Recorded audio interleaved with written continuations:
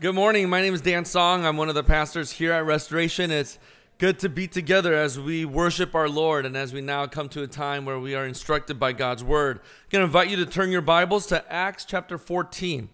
Acts chapter 14, and we're going to look at verses 8 through 23. If you're visiting or if you've been here for a while and you missed the last few weeks, we're in the book of Acts looking at the story of the church. Now, if you recall, I'm going to invite Ellen Lou to come on up here, but I'll just kind of give you a little synopsis of where we're at so far. Last week, if you recall, we were in chapter 11. And in chapter 11, we looked at how there was a shift in where the center or the hub of the church was, right? It was Jerusalem, but now as the gospel goes to Antioch and the church is planted there, Antioch becomes the hub because they become the face for all the Gentile churches to be planted out of Antioch. And so in chapters 12, 13, and now into 14, we see Paul and Barnabas, they become commissioned to become the missionaries out of Antioch to plant more and more and more churches. And this becomes what we know as the missionary journeys of Paul. And there's 3 missionary journeys of Paul in the book of Acts. And here in chapter 14 that we're going to look at, it is the last part of the first missionary journey that Paul is on. Paul and Barnabas are on. Now you might be wondering, wait, when did Paul change his name to Saul, or from Saul to Paul? Well, because they're more outward faced and not in Jerusalem, he takes on his Roman name, which is Paul, and not his Jewish name, Saul. And so from here on out, Saul is now referred to as Paul. And so let's give attention to God's word as Ellen Lou comes on up and gives the reading from chapter 14, looking at verses 8 through 23. Thanks be to God. Thanks. Let's pray together. Lord, we give you thanks for this opportunity to come and hear your word. So Lord, I pray that you would speak to us so that we might be transformed in our hearts. And like this beautiful story of the church, that we might continue to be bearers of the good news wherever you have called us to the people that we're in relationship with. So Lord, we ask that you would encourage and stir our hearts now as we hear from you. We pray all of these things in Jesus' name. Amen. When you visit a foreign country, there's always bound to be stories of misunderstanding, right? Maybe some of you during this summer trip have been able to go visit other countries. And now there's different reasons for why we experience misunderstanding. It could be language. It could be cultural behaviors. It could be nonverbal gestures or different communication styles that we're not accustomed to. And so when we go to a foreign country, a lot of times there could be a lot of misunderstanding. Well, one of the more famous stories of this was way back in 2009 with the Obamas. Now, this doesn't say anything about my political standings or what I view about or how I view the Obamas. But if you remember, during the G20 summit in 2009, the Obamas went to London and they got to meet the Queen. And when they met the Queen, Michelle Obama, the First Lady, and the Queen were standing next to each other. And what happened was Michelle Obama put her arm around the Queen's waist. And that was a big no-no. You never touch the Queen. There was this no-touch protocol, and Michelle Obama did not know this. In her memoir in 2018, she said this: "I couldn't have known it in the moment, but I was committing what would be deemed an epic faux pas." Now, there's also personal stories I could share about numerous stories about my parents being immigrants and foreigners to the U.S. And I remember as a kid so many times when my mom would be on the phone with customer service. And it was always such a cringy, horrible experience where as a kid, I did not know better. So I was just embarrassed and angry. I mean, there would always be something wrong. And so she would call customer service. And because of the lack of vocabulary that she had, she would say things like, "You're the baddest person. Why are you so lazy? Why do you not understand me?" Right? And I would just be like, oh my gosh, you're coming off sounding so bad. But it's the misunderstanding of being in a foreign country for various reasons of why we feel misunderstood. Now, as we think about being a foreigner in another country, I think the scriptures talk a lot about that aspect as Christians living in this world. Isn't that true? Jesus said in his prayer as he intercedes for us in John 17, what does he say?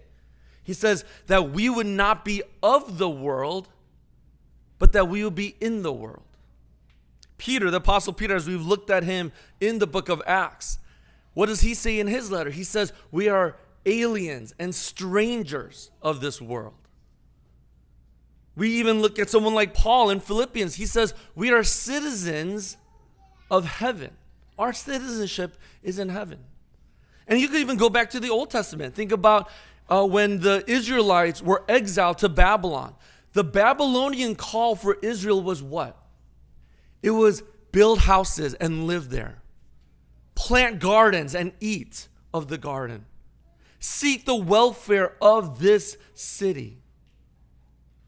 And over again, as we look at Scripture, it seems to say that we are called to love and live. And while we do that, it can lead to misunderstandings. We are aliens and strangers. We are, in essence, foreigners in this land. And yet we're called to live and love and bring the gospel to bear in this world, wherever God has called you. Now, in this passage that we just read, when Paul and Barnabas are in Lystra, on the end of their first missionary journey, what we see is that this city is a place where there were hardly any Jewish people. There was actually no synagogue in this city. So you talk about a place that is absolutely pagan, where there's no Jewish culture or synagogue culture. This was that place. And what do Paul and Barnabas do as they come into a place like this? Even with misunderstandings, even with attempted murder that we just read about, but also of the going forward of the gospel, we see them live out their faith as foreigners in this land. And my question for us this morning as we briefly look at this passage is, what does it look like for us as Christians living in St. Louis, where yes, there is religious freedom, of course, but where we feel more and more like a foreigner, where we feel more and more like aliens and strangers? How do we bring the gospel to bear with the people that God has brought us to and beside and around? And I think this account in Lystra helps us to be able to give us some good ideas of how to live out that life as foreigners, as Christians in this city. So let's look at three things that we see here briefly. First, we see compassion in verses 8 through 10. Compassion. As Paul and Barnabas enter this city, what is the first thing they notice? They see a crippled man who had been crippled his entire life since birth, who is unable to walk. And as he's preaching, this man has faith. Now, we're not sure what kind of faith. Faith to be healed or faith in the gospel, in Jesus. But he has faith and he is healed and he gets up and rejoices. Now, when we look at that, what we have to be able to see is that whenever we think about the gospel in our city, it is always word and deed, right? But all too often we think about what we have to say, what we have to do. But what we also have to recognize is that we need to have compassion on those who are marginalized, those who are sick, those who are weak, those who are in a different place than us socioeconomically. Do our eyes give attention? Do our ears listen to those who are broken, destitute, who need the mercy and grace of our Savior? I know it seems so obvious when we talk about bringing or having compassion on others around us.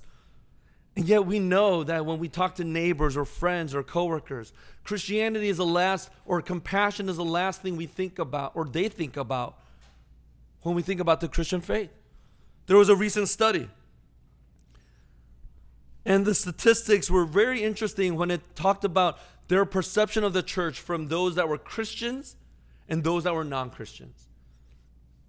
80% of practicing Christians have a positive view of the church. Only 21% of non-Christians think of the church in a positive way. When it comes to Christian pastors, 85% of Christians trust Christian pastors in their community. But less than half of the non-Christians feel the same way. That's a humbling thing. And this study was done before 2020 when COVID came. I'm sure if you were to ask the same questions, it would probably be even a wider gap of those who were Christians and not. So what does this mean for us? Well, I'm sure this doesn't tell the whole story. And while Christians might have a positive view of the truth is that the church has been harsh. The church has been judgmental and exclusionary and often abusive. And these aren't the qualities people should expect from Christians, but often, or too often, that is the case. And when Paul and Barnabas come in, they exude compassion. We've looked at the book of Acts so far, not only compassion, generosity, mercy, grace. These were the qualities that exemplified Christians. And so it does for us. We've talked about our youth students who just came back from their trip, and we'll hear from them in a few weeks. So get ready, right? Students who went on the trip, be ready to share and share about what God did. But even last night when we gathered them all together at the Chungs, it was just fascinating hearing about what they did. Guess what they did? They dug dirt. They moved dirt. They created garden beds. They painted. These are the mundane things they did. But what does that show? It shows that they care for a city, desperately longing for hope and change and transformation and peace. And even these mundane acts of compassion and care for a city, these begin to shape how people view us. It begins with compassion. Isn't that what Jesus did? Jesus wept for Jerusalem. Jesus wept for Lazarus when he died. Jesus came not to just the rich or just to the Jewish leaders or the religious leaders. He went to the poor. He went to the ostracized. He went to the people that were in the alleys and in the gutters. And he invited himself over and broke bread with them. He fellowshiped with them. He loved them. He healed them. He touched them. And this is what we're called to as well, to show compassion as foreigners, as aliens and strangers. Compassion, mercy, generosity, these things that we've been looking at in this story. But secondly, not only compassion, what we see here is that Paul and Barnabas listen. They listen and share.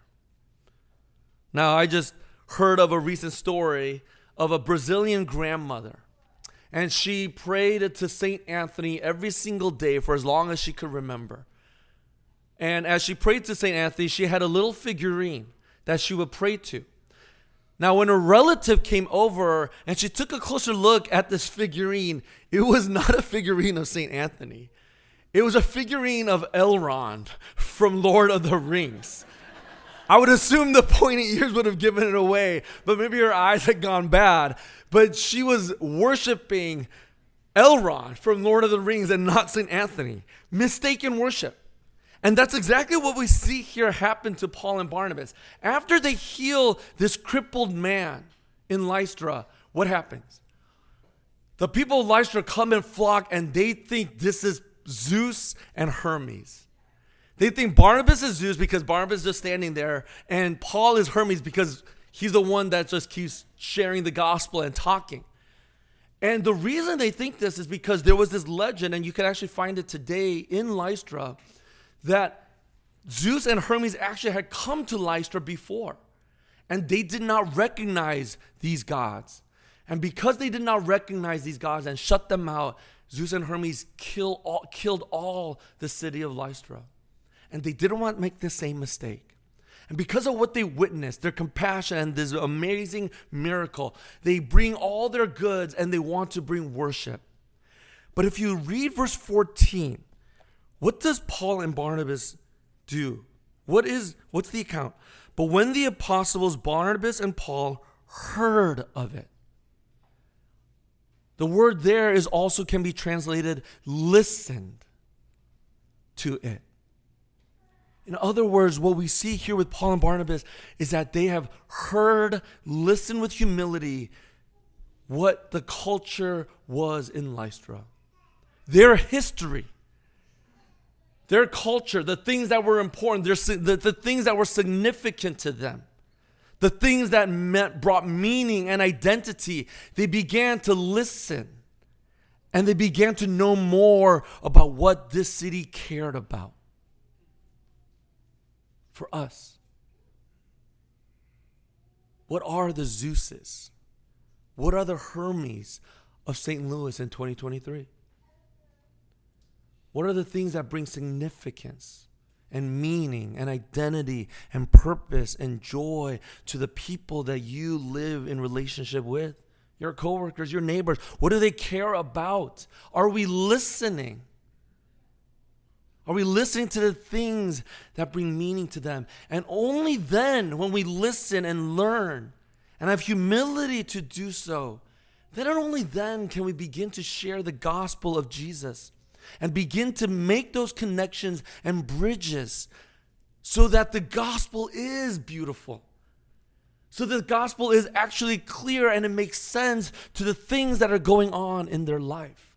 And that's what Paul does. To a Jewish community, you know what he would do? He would talk about the history of the Jewish people. He would talk about God's covenant in the Old Testament. He would bring Old Testament scripture to bear for the Jewish people. But he doesn't do any of it here in verses 15 through 18. Do you know what he does?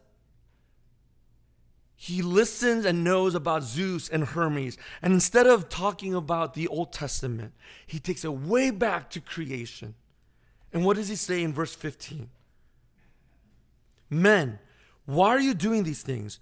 We also are men and like nature with you. And we bring you good news, that you should turn from those vain things to a living God. A living God who made the heaven and the earth and the sea and all that is in them.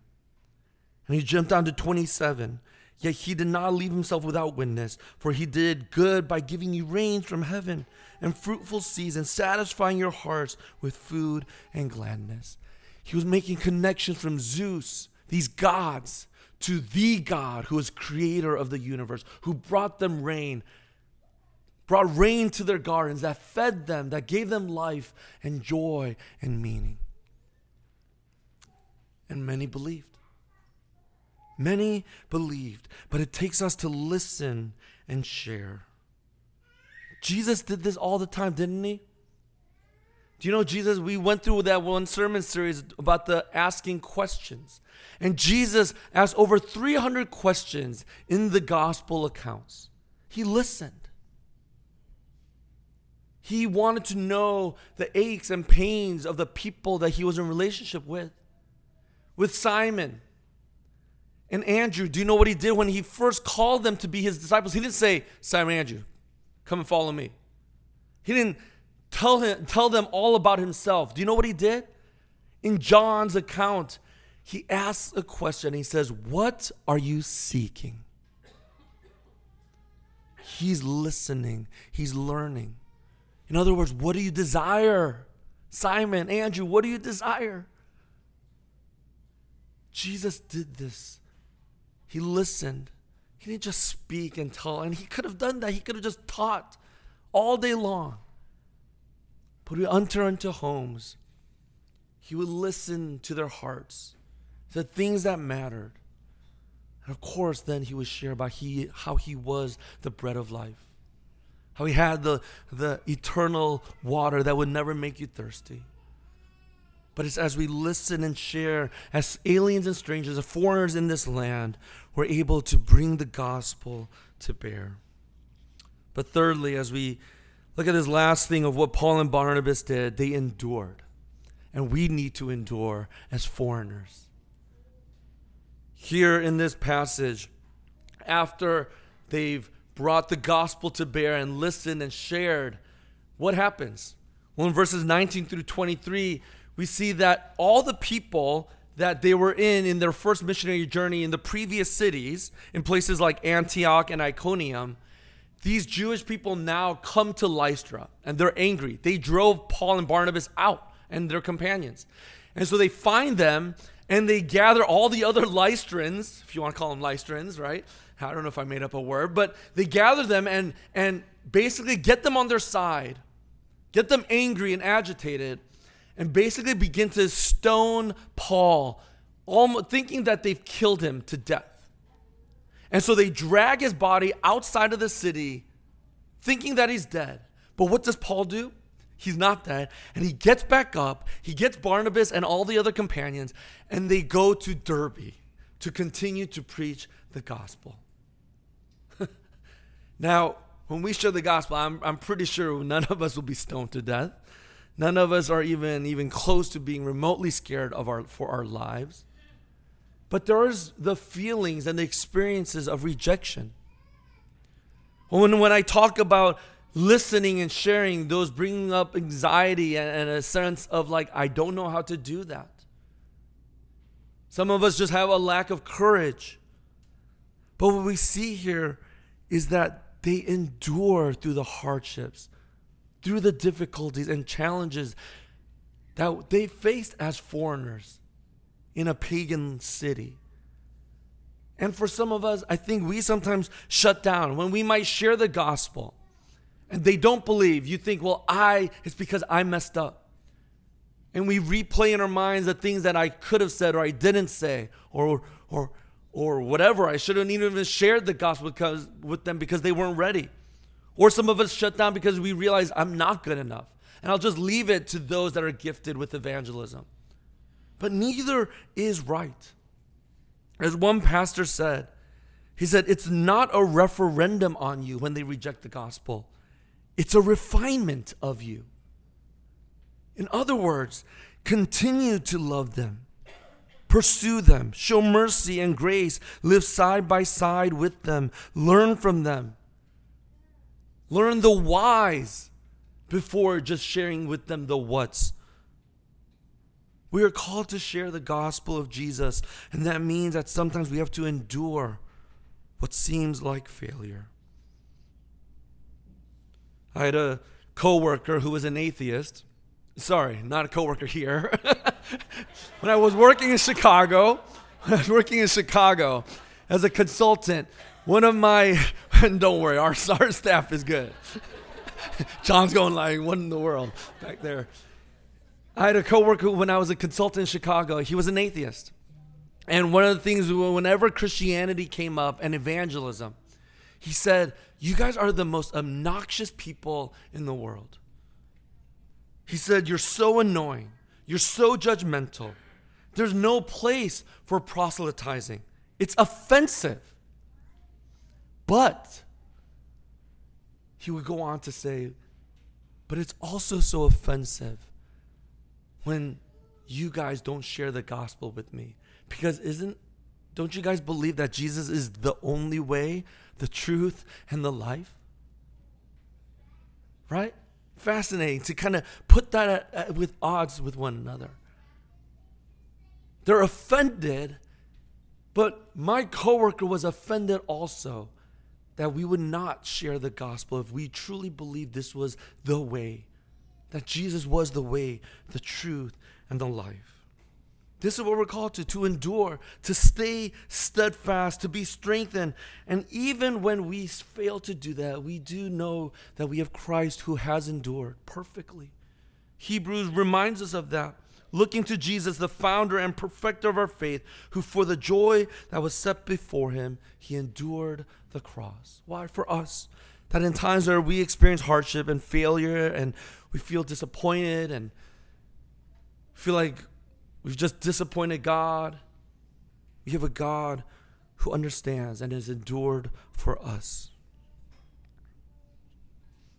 as I thought about just this aspect of being foreigners in our own city as Christians, trying to live out our call faithfully. I thought about a story that my wife shared. My wife used to be the assistant director of admissions at the law school, and so she was required to be at the graduation of the law students that they would admit. And there was this international law student who gave a speech at the commencement. And this law student who was graduating spoke about how he was overwhelmed when he first came to the U.S. when he entered a Subway sandwich shop. He said there were so many options. Bread, the meats, the veggies, the spices, all the different condiments, and he could not order a sandwich at Subway. This foreigner could not do it because he was overwhelmed ordering at a Subway shop. It was funny in the moment because when he shared this story, the irony was that he was now graduating graduating from law student and taking with him his JD. And he couldn't even order a Subway sandwich when he first came to the U.S. I think this is our story as well, isn't it? We can sometimes feel like we're fumbling our way through the world as foreigners, aliens, and strangers. But remember, the gospel isn't a Subway sandwich. This is such a beautiful, more powerful, transformative good news that offers us hope, forgiveness, and life forever. And we might feel overwhelmed with all of the options, theology and apologetics and what we're supposed to say, to listen and to learn and so forth. But remember, God is at work in our lives. God is at work in the church, and He's doing it. That's what we've been seeing. This is the story of the church. And how the church has continued to grow despite the challenges and the forces that have tried to destroy the church. She will not be overcome. She will reign because God is at work in the church through people like us. So let's ask then that God would use us to love and to show compassion, to have the humility to listen and to share, and to be able to endure. So even though we might not have a JD at the end of it all, we might be able to know and hear the words from our Father, "Well done, good and faithful servant." Let's pray. Our Heavenly Father, we thank you, Lord, for the example that you have given to us, that you showed compassion, you listened and you cared for us, and you endured the cross so that, Lord, we might be able to be people who have joy and hope and contentment.